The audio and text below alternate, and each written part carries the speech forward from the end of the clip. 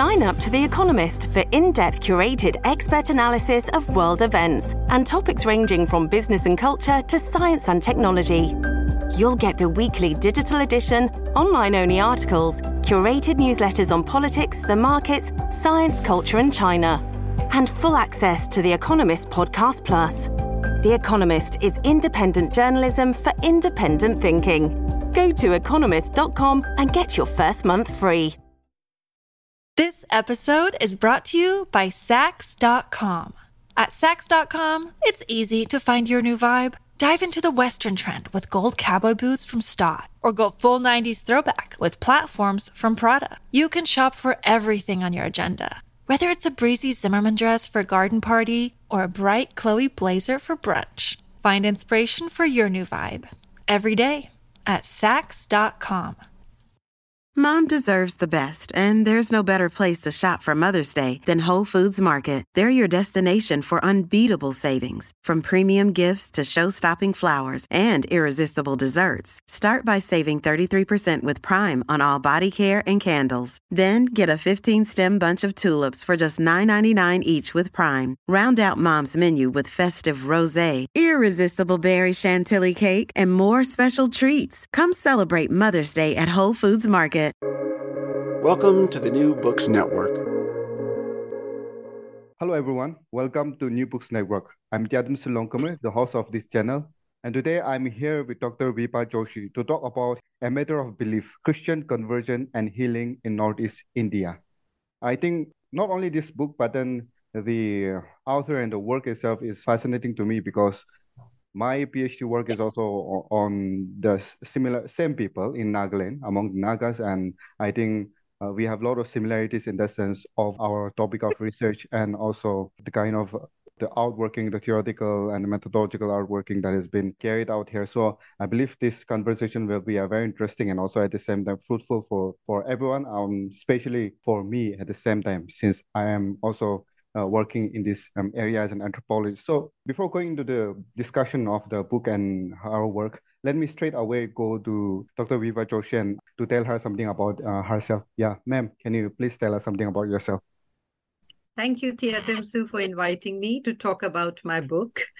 About myself, I'm an anthropologist, but my journey did not begin as an anthropologist. My first degree was in zoology honors from Miranda House in Delhi University.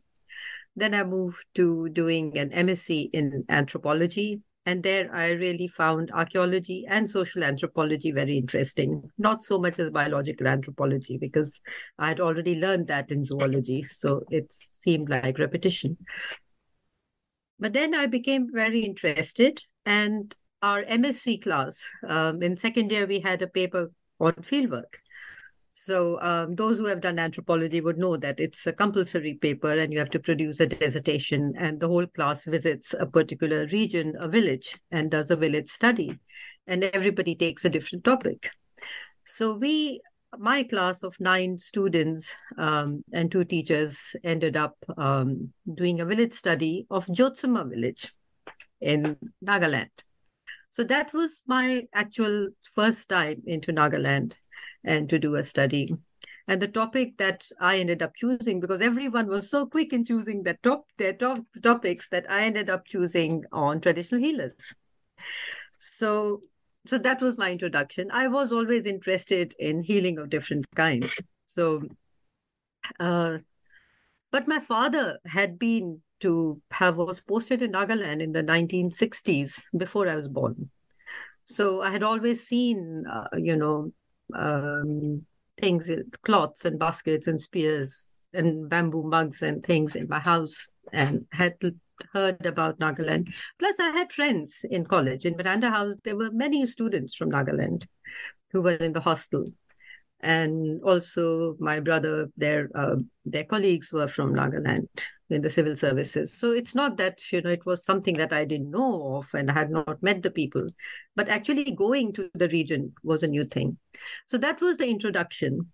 And it just so happens that after that, I did an MPhil, but in a different area in central India. Then I got a scholarship to come to study in Oxford to do my MPhil.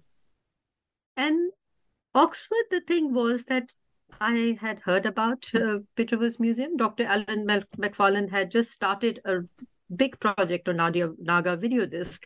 I actually came to know about the project much after choosing Oxford rather than Cambridge. I had a choice between these two universities. The project was based at Cambridge. But a lot of things that were used in that project were from the Pitter's Museum collections and archives in Oxford. Anyway, I joined Oxford, and there I did the secondary literature survey for my MPhil thesis, and that was on religion and healing. So I looked at the Naga monographs and other material that was available in the library.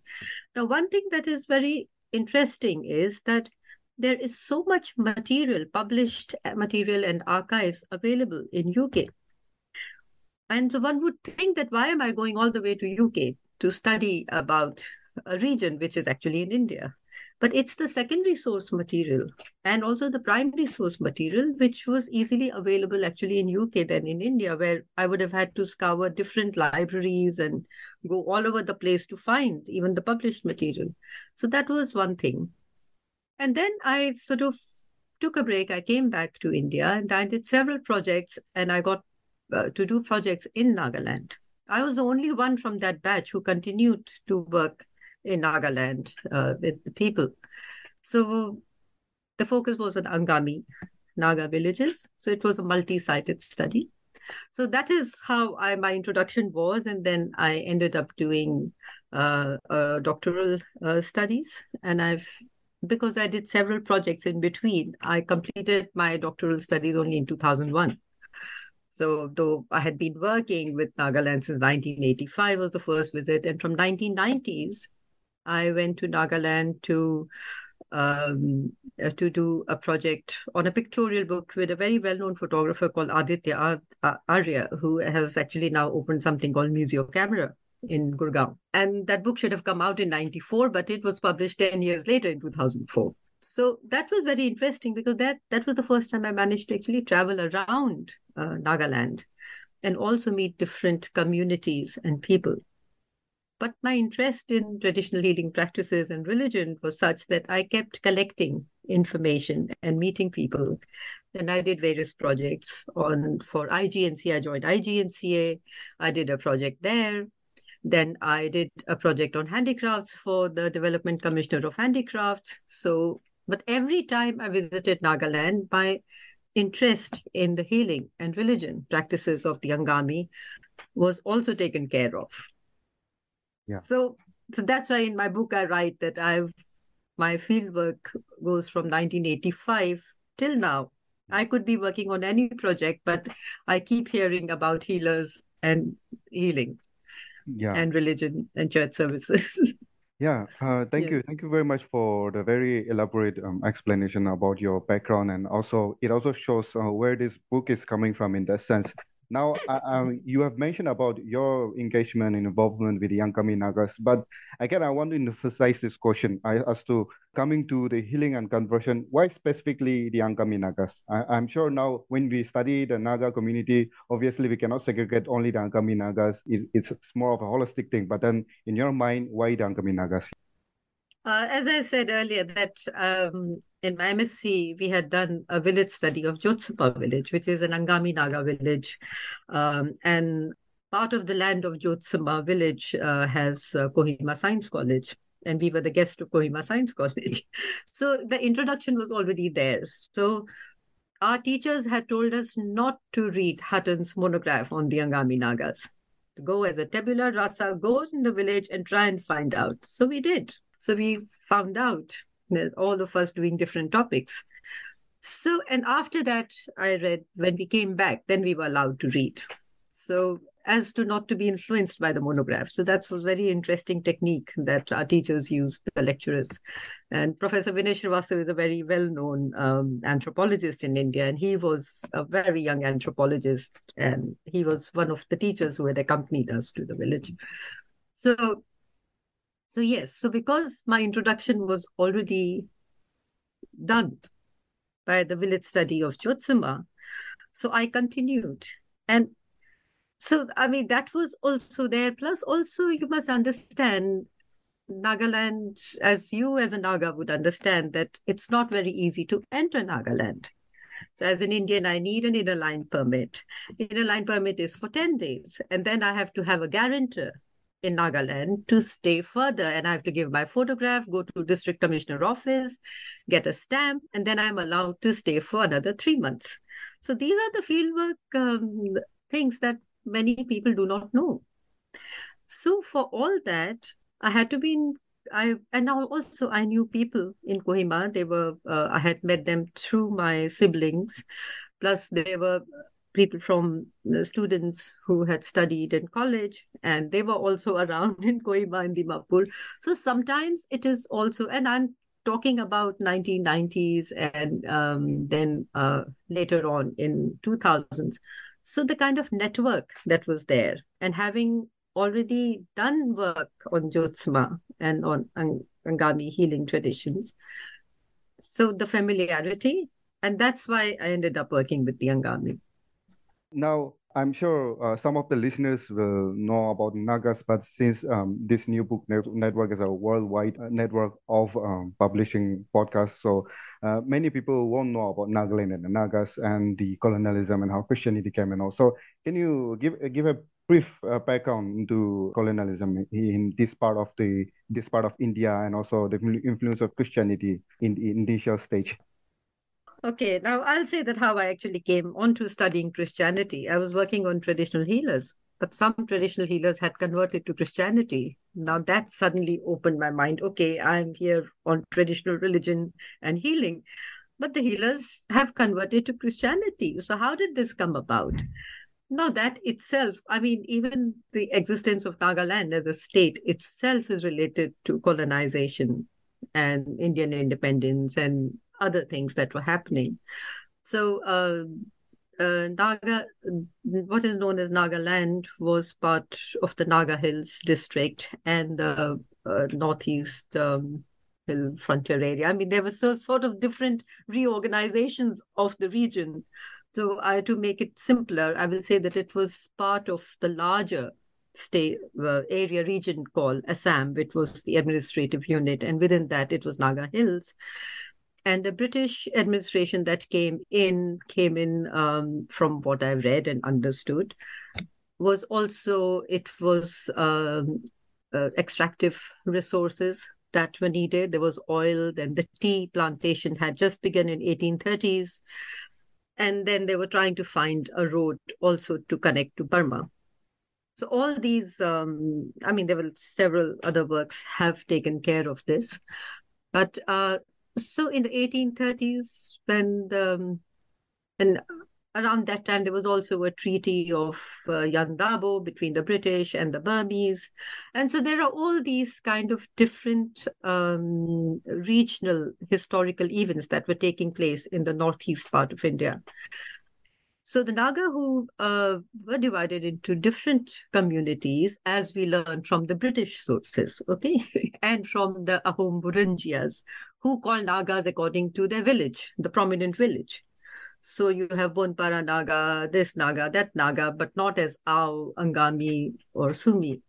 So there are different names that have been given, and each the Naga that the Naga itself is an outside term for a collection of people, you know. So with the, as it is known in other parts of the world, with colonization comes missionization. So there were different missionary groups in Assam. And it just so happened that American Baptists who were in Burma mission, they started also looking into Assam. So they came over to Assam. And the first attempt was made in 1830s, mid-30s, by someone called Bronson to go and do evangelization. But the other idea was also to have Naga interested in tea cultivation. And there was support from the Britishers. And then with the tea cultivation, and because for tea cultivation, a lot of land that was part of the Naga hunting land and the trade routes, because they would come down to the plains to trade. So all that was taken up by the British. And this was actually not the you would think of East India Company, actually. That was the one that was involved. So all that is the historical thing. And to stop Nagas from coming into the forests that were cleared to start the tea cultivation. So Nagas was coming down because you've taken their land. So there was skirmishes, and then the British punitive expeditions had started sending into Naga Hills to annex the region, to have, pacify the Naga and saying that, okay, don't come and destroy or loot trains or this other things. So that is how the history is. And then there were a lot of Naga resistance to the British annexation. So you have 1879 war, then you have in Pankti. So there are different, all these historical records are there, and people have written about the history of annexation. Several books available. Thank you for the very precise explanation on that one, actually. Now, coming to, as we have talked about the colonization and the coming of missionaries and all, one of the aspect that comes into, pops up very prominently is the aspect of conversion. Now, you have a chapter on the book, edited book by the title called Rods, and you have a chapter on conversion, and that is where you kind of delve into the aspect of conversion. Now, your book also talks about conversion, but then I think that books gives more concrete way of trying to understand conversion among the Nagas. Now, many people have also thought about this aspect and then have written on this one, but then I wanted to listen to your perspective on the aspect of conversion among the Nagas. Okay. The chapter in the book called God Roads, that is edited by Peter Berger and Sarveshwar Sahu, it's almost like a condensation of my book. So, those who have read the book and the chapter will say, there are things. But yes, it is a condensation, because when I was invited to take part in the conference and then to write a chapter, I said, look, actually, when my book came out in 2012, because the book also, I must say that after completing my thesis, I did several other projects. And then from 2009 to 2011, I was at the Max Planck Institute of Religious and Ethnic Diversity. And there I got a chance to do my postdoctoral work and also to revise my doctoral thesis, combine it with my postdoctoral work, and publish it. So that's why it took almost kind of from 2001, it took 2012 for the book to come out. And now again, a second edition is coming out, which is being published by Dimapur-based publisher Heritage Publishing House, and it should be coming out by the end of this year. So it's almost like 10 plus 10 plus 10. But yes, so there were in the chapter is a gist of my book, where I have not gone into the details of ethnography of conversion, but talking mostly about the peace. And it just so happens today, 2nd of October, and we celebrate both Gandhi Jayanti and about Lal Bahadur Shastri Ji, and the peace, the non-violence, another thing. And that's what Christianity and how it is being used as in the part of the healing process. And my book was about how healing is the thread that joins the traditional religion aspect from individual, community, and now a pan-nation healing of the Naga people through reconciliation efforts that is being made by Christian community as such, involving civil society, Christian church, the churches. So how, so that is the thread that runs through. And the conversion has many reasons. And that is what was, because my interest was, why are these traditional healers converting? How come they have converted and still continue to do their traditional healing? Isn't there a clash between the belief systems? Because, Joel Robbins and others, especially this anthropology of Christianity, they talk about this Pauline rupture and things. And I said, where is the rupture? Because even in my 1 month study, the initial study, I could see the overlapping, where you have something separating, but then coming together, then separating. There are parts of it. Is it cultural? Is it religious? What it is? Is it to do with, identity in inverted commas? Because identity is a very large issue. So that is where, because that's where I feel that, having been going to Nagaland, especially the Angami area from 1980s, in the mid 1980s, continuing till 2011 when I wrote the book, I came across so many different reasons. People will talk to me. And I think that is something with an anthropologist, that you are ready to listen to every point of view without countering any point of view. You have to leave your cultural baggage behind and listen. And observation and listening is very important. And that is where I came to know that people have different reasons. And the reason is related to the youngsters coming away from their village, trying to belong to a community, and then Christianity giving them the reason. Then they are finding something that actually then attracts them to the religion itself, the prayer, another thing. Then I came across individuals who said that in 1956, when their villages were burnt by Indian Army, they had to spend several months in the forests, and all the taboos that they were supposed to observe and the rituals they could not. They had to eat certain meat which was tabooed. And this was actually the Dr. Visir Sanyu who told me, and now he's written in his autobiography also. So things like that. Look, when we are breaking taboos, then you feel that, okay, now how do I get out of this? And then also is the thing that, okay, the Christianity gives me to hold on to a religion, gives a belief. And so there were different reasons, people said. Then also the idea of the truth. Okay, my religion is not the true religion. What are the missionaries teaching? What are they bringing? So it is a very slow process. And then, as I also write both in the chapter, more in the chapter and in the book, that how there have been, people talk about backsliding and other things. How do you say that I'm Christian and this person is not Christian? How to differentiate that? How even the ban on rice beer drinking came in, because that and there were debates, and this is what I found very interesting. I had a opportunity in 95 to go to Washington, D.C., and from there to Valley Forge, where the American Baptist Historical Archives Society archives were. And it was amazing to read the letters written by E.W. Clark in paper-thin onion sheets on both sides. It's so difficult. And he has a scrawly hand. So, I mean, very difficult to read. I mean, towards the later years, they had started saying typed letters to the home board. But seeing the handwritten letters and the letters to home board don't appear in the reports that one gets, like that. There is one 1896 convention where a lot of people working on Christianity referred to that Baptist missionary report, where a lot of Baptist missionaries have written about the field areas. But in the letters comes out all the debates between the missionaries, all the disagreements.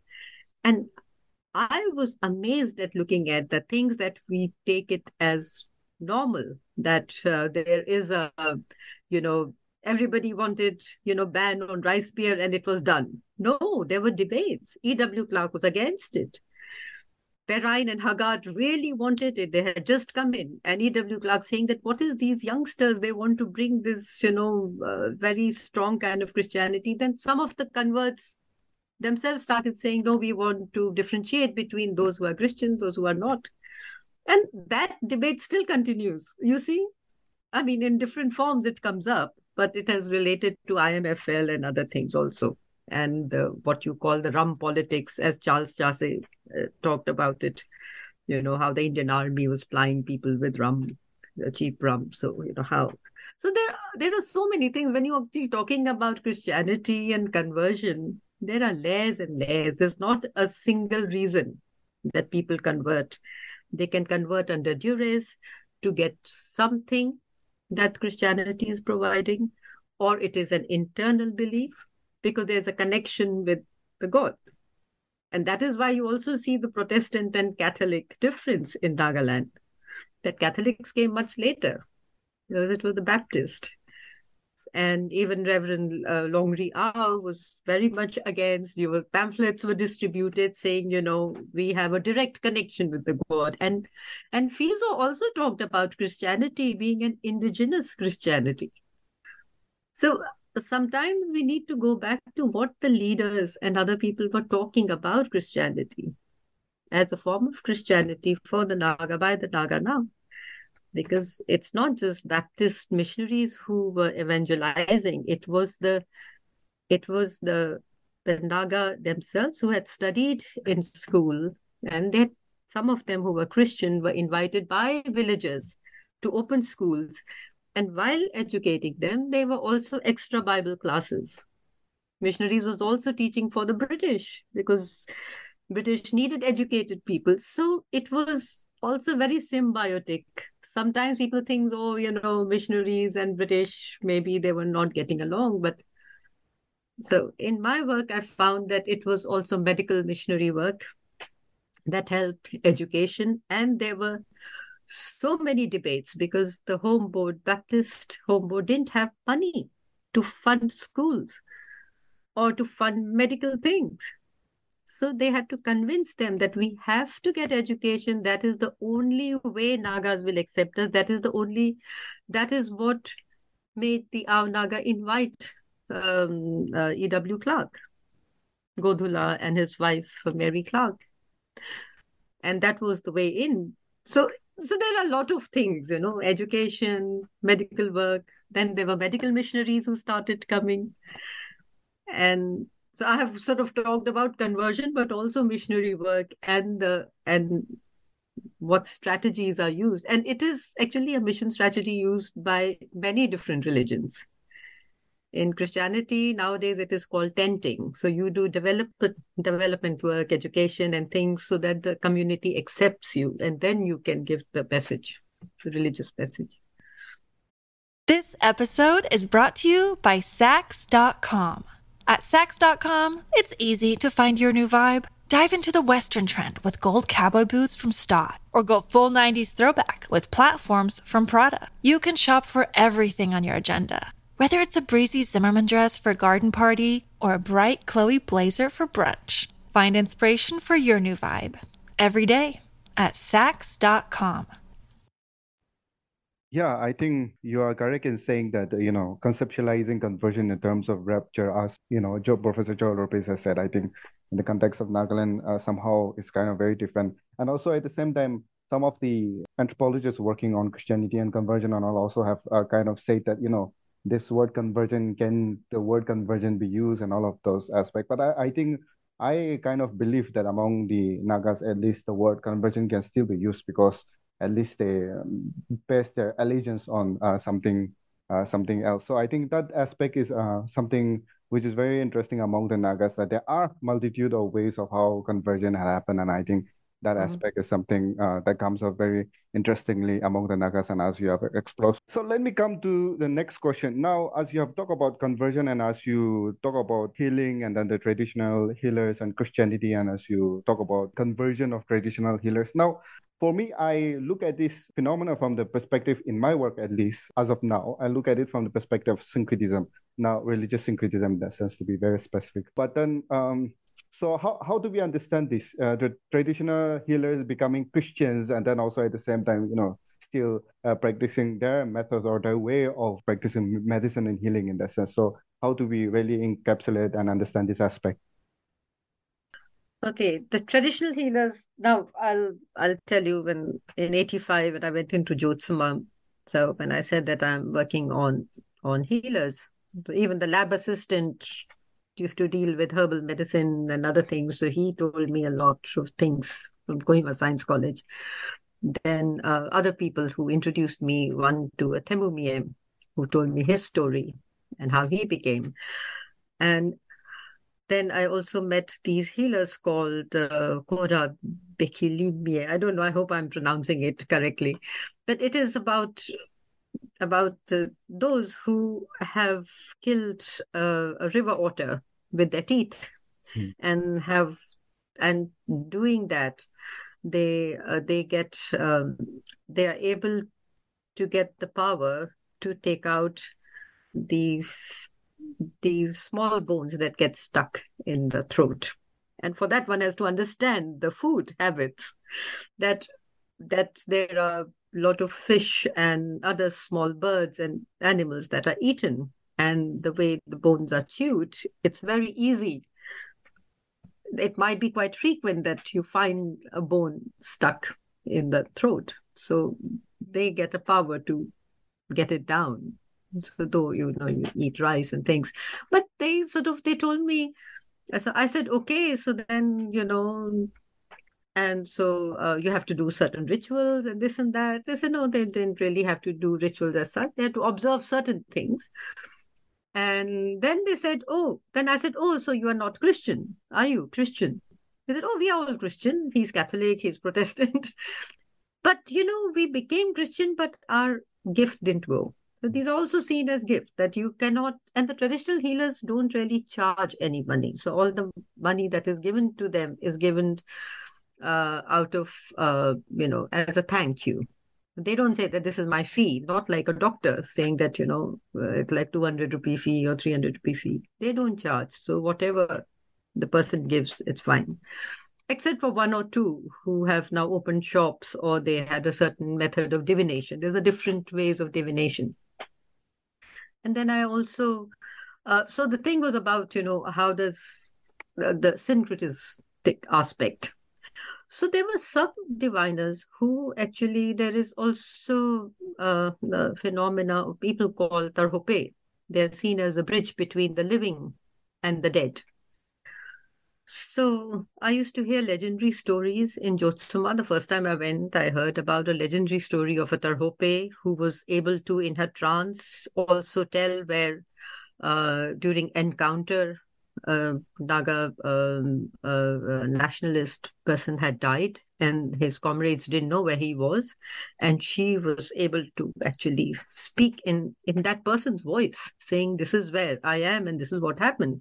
And this was told to me in Jotsuma. And Jotsuma, it's very there are visual reminders of a Naga national struggle in Jotsuma. You have a tehuba on which there's a large stone where it is carved in Angami, in Tenyadi, that the village was burnt in 1956 by Indian Army. There are these graves where it is written that, these people were martyred on such and such date due to encounters. There's a whole stone where there's a list of martyrs.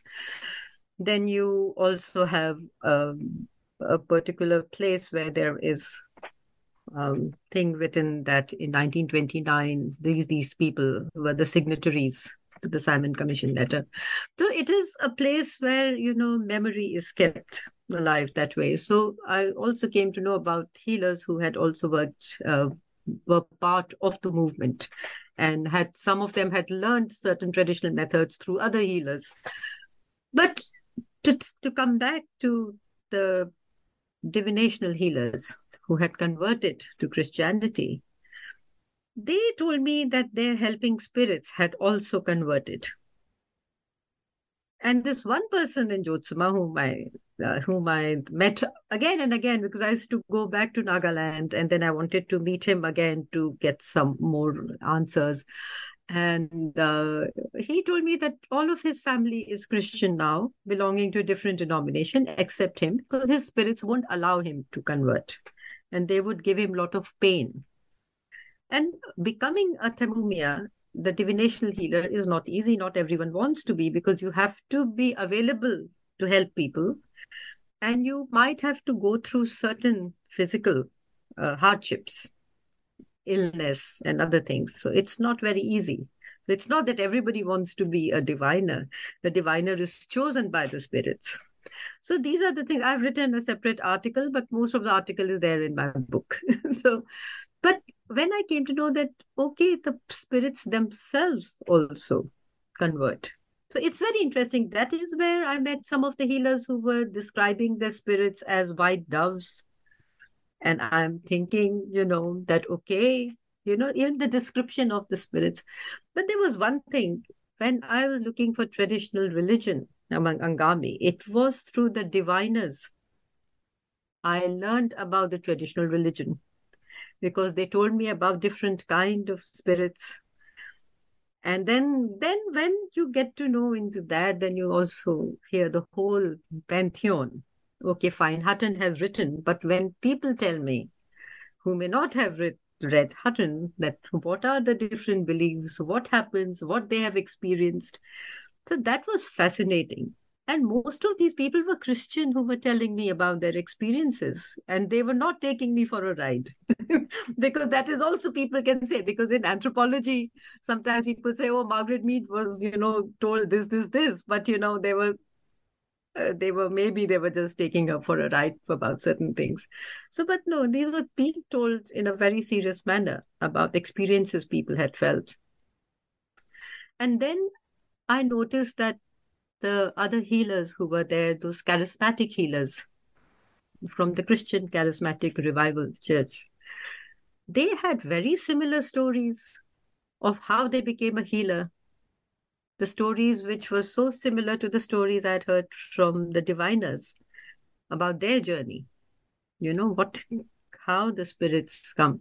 And so that is how one sees. But there is a very important book by Jenkins about Christianity, religion in the everyday life, English everyday life. There's so many things that continue. So that is where the cultural and religious beliefs that continue when you talk about syncretism, like among the Angami, when a baby is born, you're supposed to take your spit and say, this is mine, before the bad spirits can take over him. So that belief continues. You may be a Christian, but you do that. And there is a change of name of people. Sometimes people say that a name might be too strong for a child if he's falling ill very often, and then you change the name. Then I came across cases where people said if somebody was falling ill a lot, the parents would say that I will give this child up to the church, give it to the church if the child becomes okay. And then you realize that some people have taken the line to be in the church as a pastor or a priest or something, because the parents have actually given them to the church. So you see, and I mean, so you have syncretism in this way. There's a mixture and there's a but then you also have people who say, especially there are some our writers who have written about, prophecy and people who go into trance, especially during the church services, and they say, oh, they're just like, the old diviners and these trance people. So maybe they are not Christian. So there is still that kind of doubt in people that who is a Christian, who's not. And then the things about, okay, which kind of Christianity thinks about evil spirits and which does not. And here I will talk to you about a little bit about translation. One thing that the missionaries did was give a written script to all the languages. They chose the Roman script. But when you start translating the gospel, how do you translate biblical terms? I have a very small section because I'm not an expert in Bible studies. But during my conversation, Angami people used to tell me, that there's a concept of sin, but the concept of sin among Angami is very different. And then also the terms, then they're saying Tarhoma has been made into an evil spirit, but our supreme creatrix, Ukipenupfer, is a Tarhoma with both male and female. Both male and female aspect. So, and then you see that in the Bible, Ukipenupfer is God. But you know how difficult it must have been to translate the gospel using indigenous terminology, which is meant for a totally different kind of belief systems and ideas. These are ideas, isn't it, in the end? Ideas about divinity and what it is.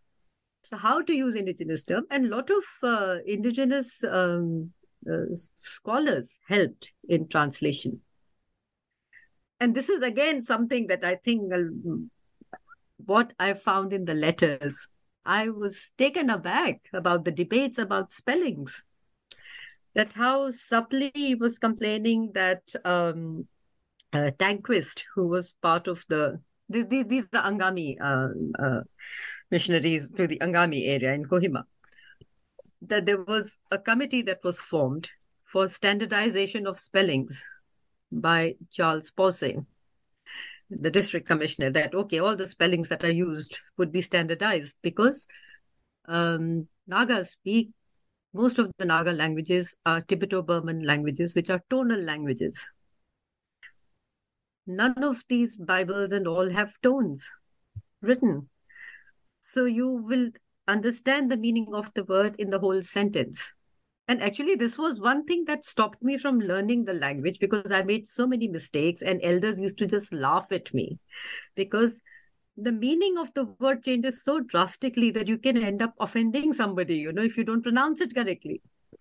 So I said, okay, I'll stick to Nagavese and I'll take my friends and let them interpret for me. There's a dialectical variation in villages. I'm doing a multi-sited fieldwork. I'm going from village to village and dialect is changing, pronunciation is changing. So in that, you need a standardization of how to spell. If you're spelling the same word differently, you do not know which word is being used. So that is, of course, there is a commonsensical aspect of seeing the word in the context of other words that are used.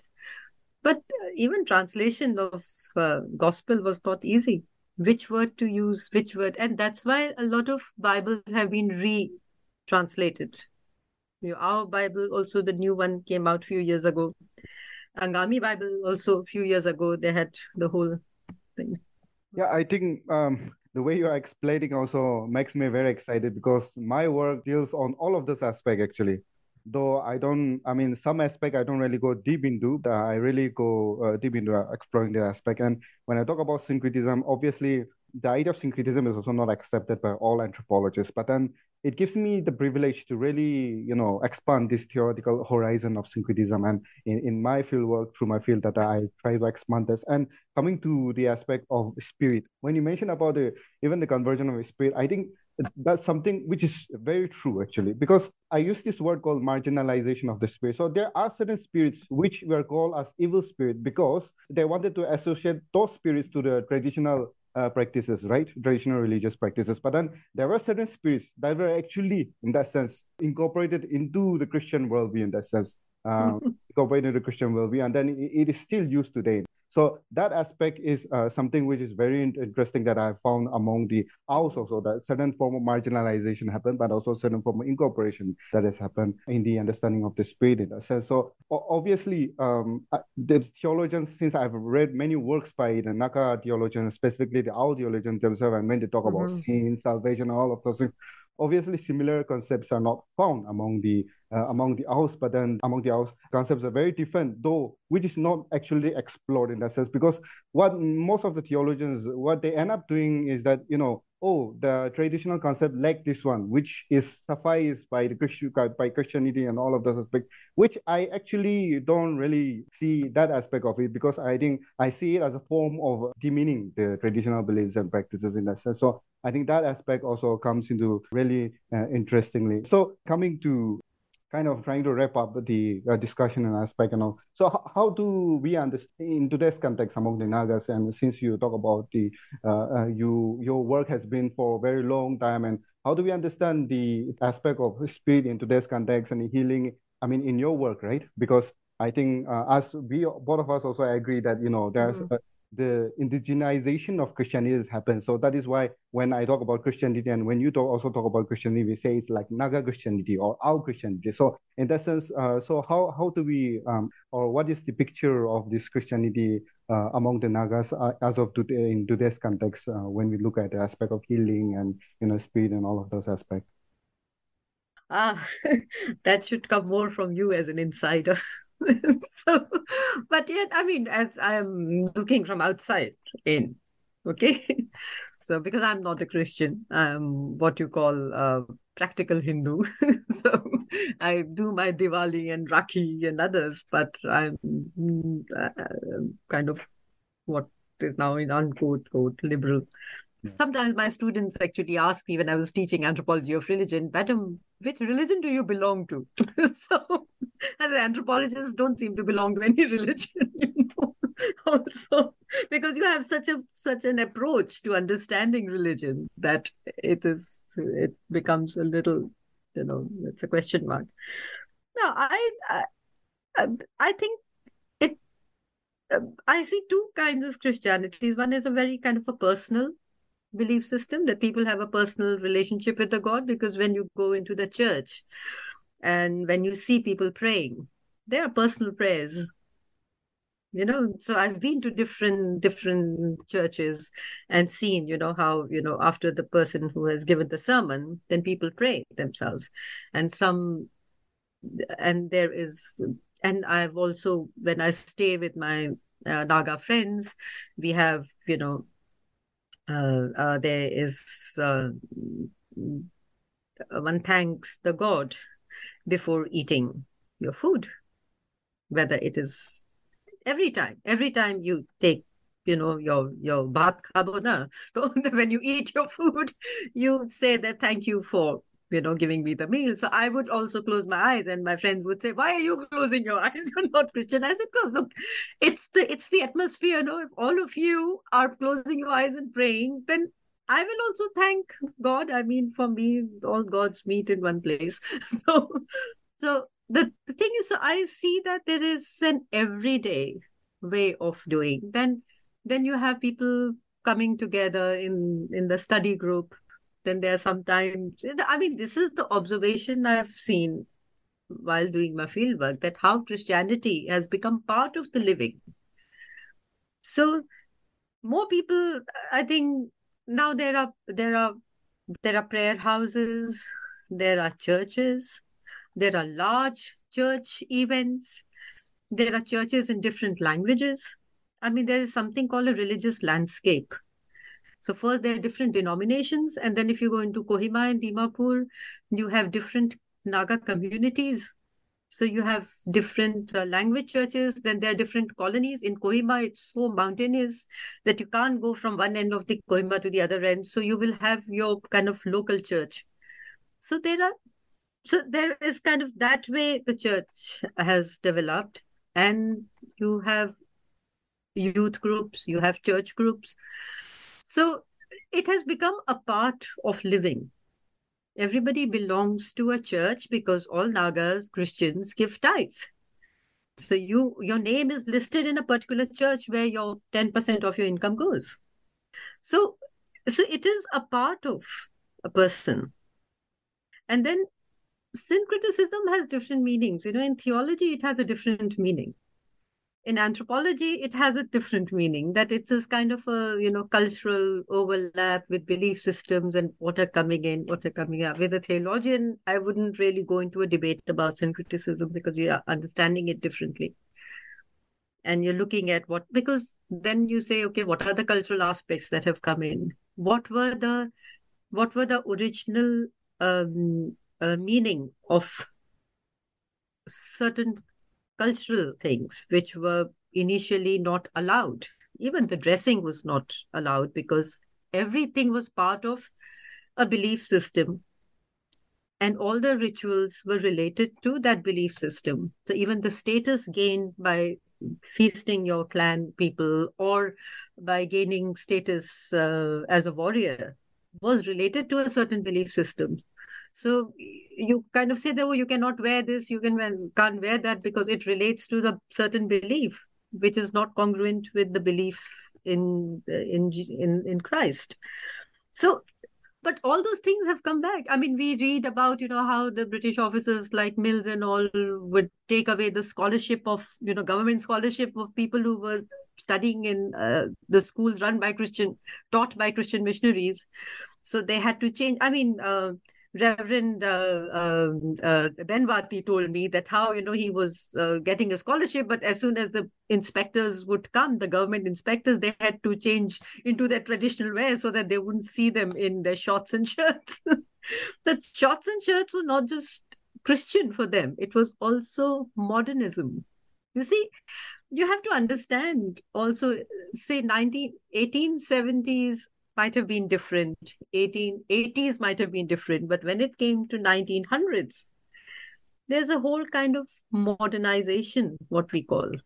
That is also part of it. Why is it that we want to wear jeans and jacket of a certain kind? I mean, you can wear whatever. But this is also an identity, a modern educated identity. So all kind of things overlap.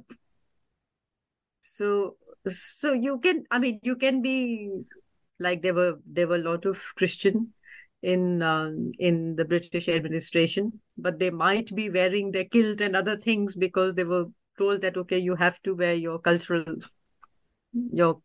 tradition should not go. You may become Christian. So all kind of things. So I wish that somebody brings all these letters to the home board because they have such interesting debates even about clothing. Clothing. E.W. Clark didn't want to ban the traditional clothing because he said, oh, these people, they go back to the village and they are laughed at by the others. Whereas some missionaries said, no, they have to wear dhoti and other things or different clothing because they have to stand out as Christian because all the other clothing is related to the belief system. But now you see, now that clothing has become in some ways secular. So if people are wearing it during traditional festivals or during, whatever gatherings, whether it is Students' Union in Delhi or anywhere else, or it is Hornbill Festival, though there are still debates about it, what happens. But the clothing has become a cultural identity.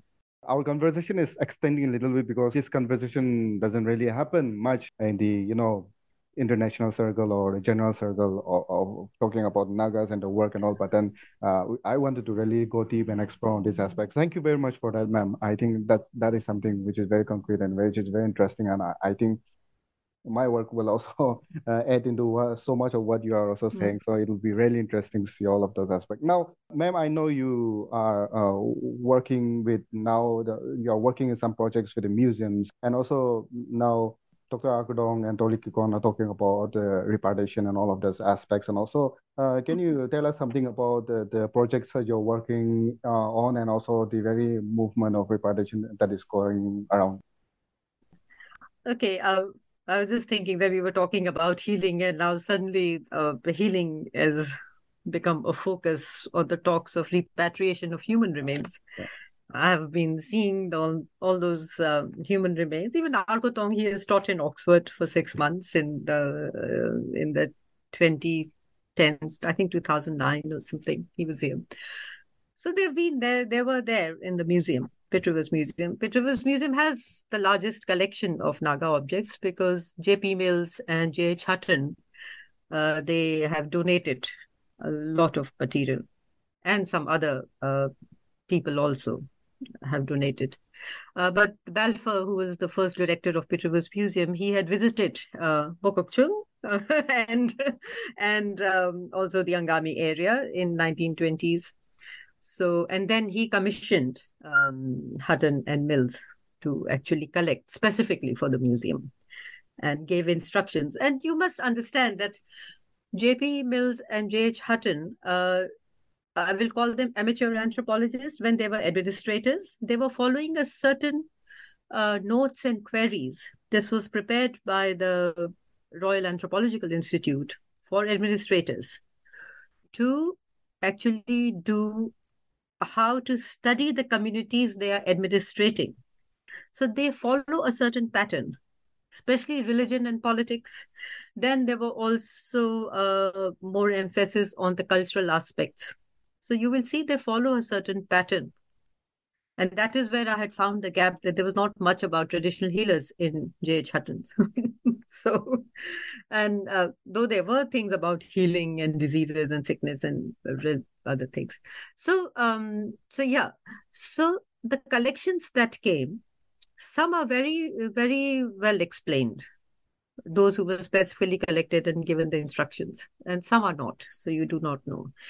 Now, so I had been working with the textiles, the historical clothing, and I did a project in 2005, 2006, where I brought back photographs of the historical textiles to the Lotha and Angami community. Lotha community got very interested. They actually contacted me. They asked me to leave the digital and the hard copies with them. And because the Lotha Naga book had been banned in Nagaland by the Lotha Hoho, it had some information which they didn't agree with. So nobody had seen those textiles. There were description of those textiles and black and white photographs. So when I brought back, they were like, oh, but then, there are village-specific textiles, clan-specific textiles also, and age-specific textiles, and many things. And one must understand the history of Naga villages.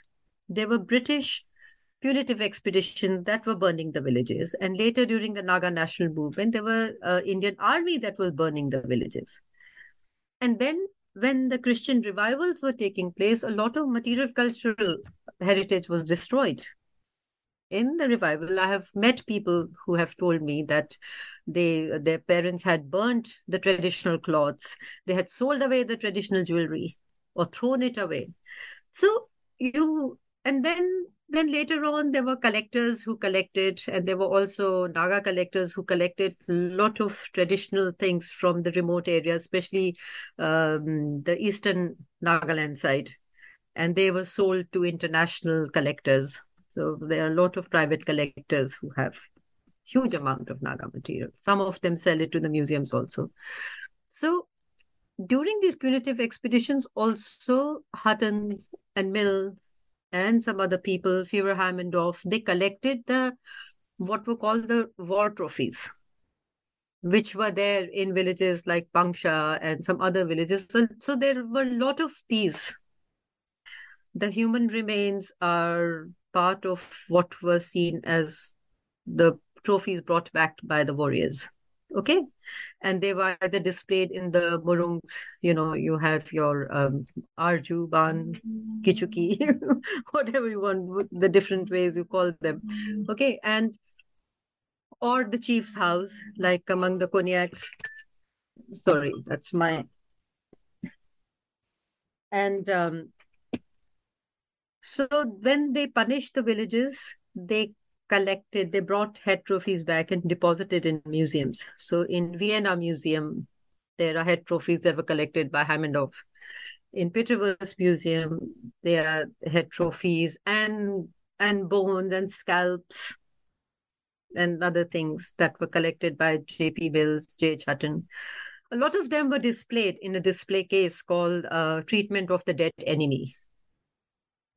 So, I mean, I have seen them and several Nagas have seen them, but I think it's only in last year it was the 2020s, wasn't it? When they were taken out by Peter's Museum, the new director of Peter's Museum. And because now the museums have also changed their stance, they don't want to keep human remains. It has been there for a while. A lot of museums don't display human remains. So when I did an exhibition in Basel in 2008, which was called Naga Forgotten Mountain Region Rediscovered, because of the collections. You see, when the Naga national movement began, Indian government stopped all foreigners from entering the region. So while that region had so many German collectors and English collectors, even Americans going through it and collecting, especially in the late 19th century and in 20th century. So we have collections in Berlin which are from the first Christian village in Mokokchung area. So they had gone there then. In 1890s, the collections were made, 1880s, 1890s. So it's very interesting history of Christianity, people. And so who are the people who were giving away these things? Had they become Christians? That's why they were giving away, or there was some kind of a trade. You have to also think that there could be punitive expedition under duress, but also some people might be giving away because they don't have any use for the material, or they are selling it, or they are actually manufacturing things to be sold. Like you have in Hornbill Festival where you can buy traditional things because they are being manufactured to be sold as souvenir. So So this is the thing about, so when we look at human remains, I mean, I had given a talk to Naga scholars in 2020 about it, the collection history, that where there are photographs of Pangsha village being burned, there are photographs of that particular head trophy in situ in the village, and then it is in the accession register, then it's in display in the museum.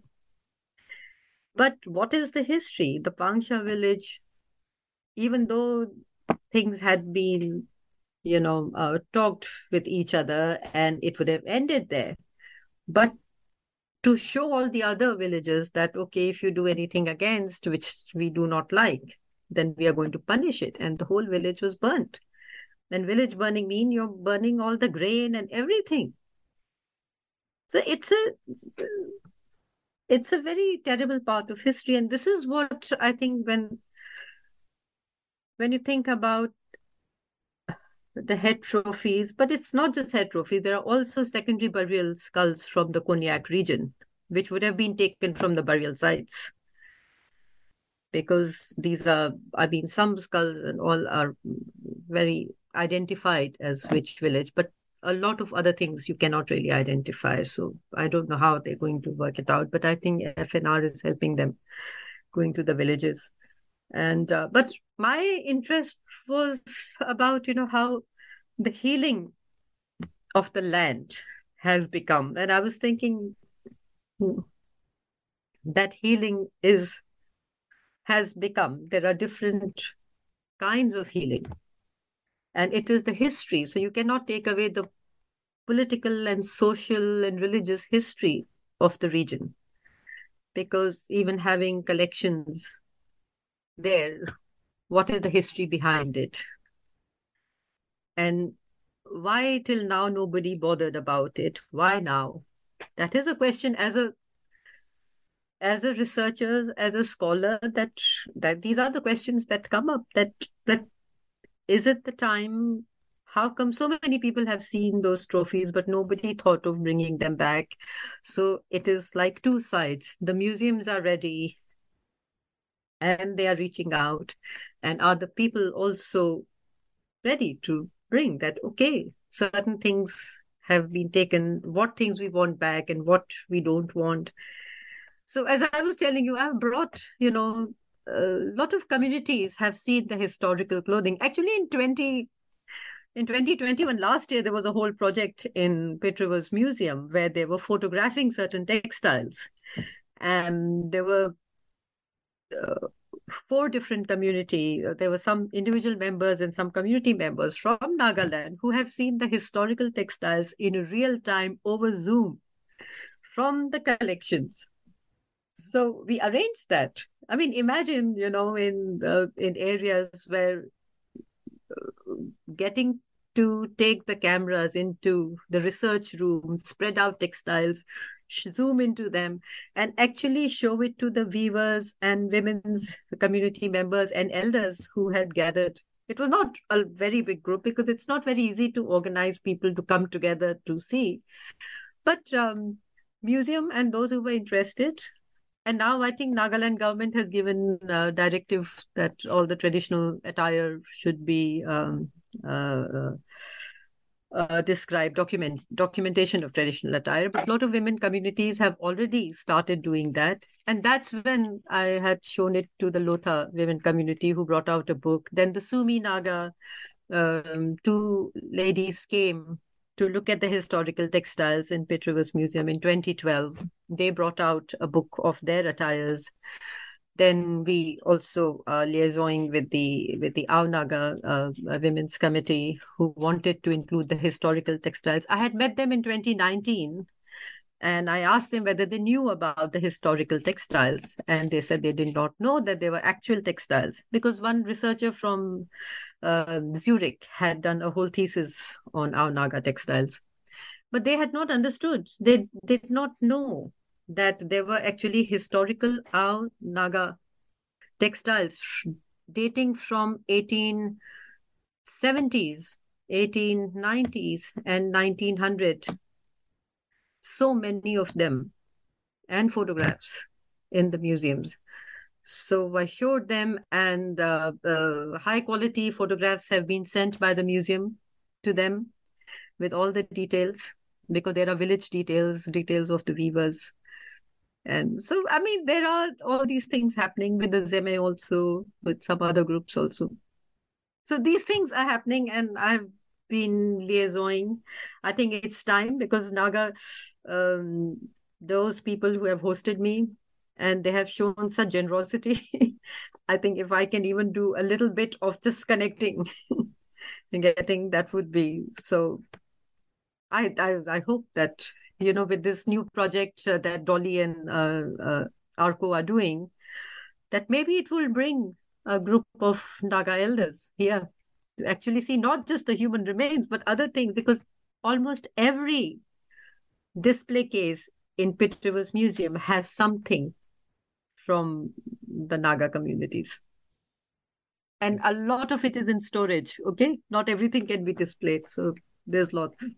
Thank you very much, ma'am, for the elaborate explanation on your current research work, current project that you are doing. Now, there can be so many conversations that can be generated through your book itself, but also at the same time, your current project also sounds very fascinating. So I think next time we'll catch up and then talk about your current project, and hopefully we'll be able to do that. Now, I'm sure many people like to get in touch with you and ask about your research work, and also at the same time collaborate with you. So how do people reach out to you?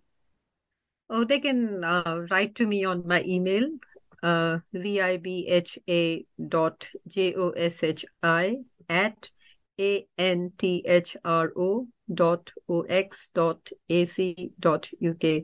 I'm a research affiliate at the School for Anthropology and Museum Ethnography at Oxford. I'm also a guest fellow at Tübingen University. I teach anthropology MSc students there.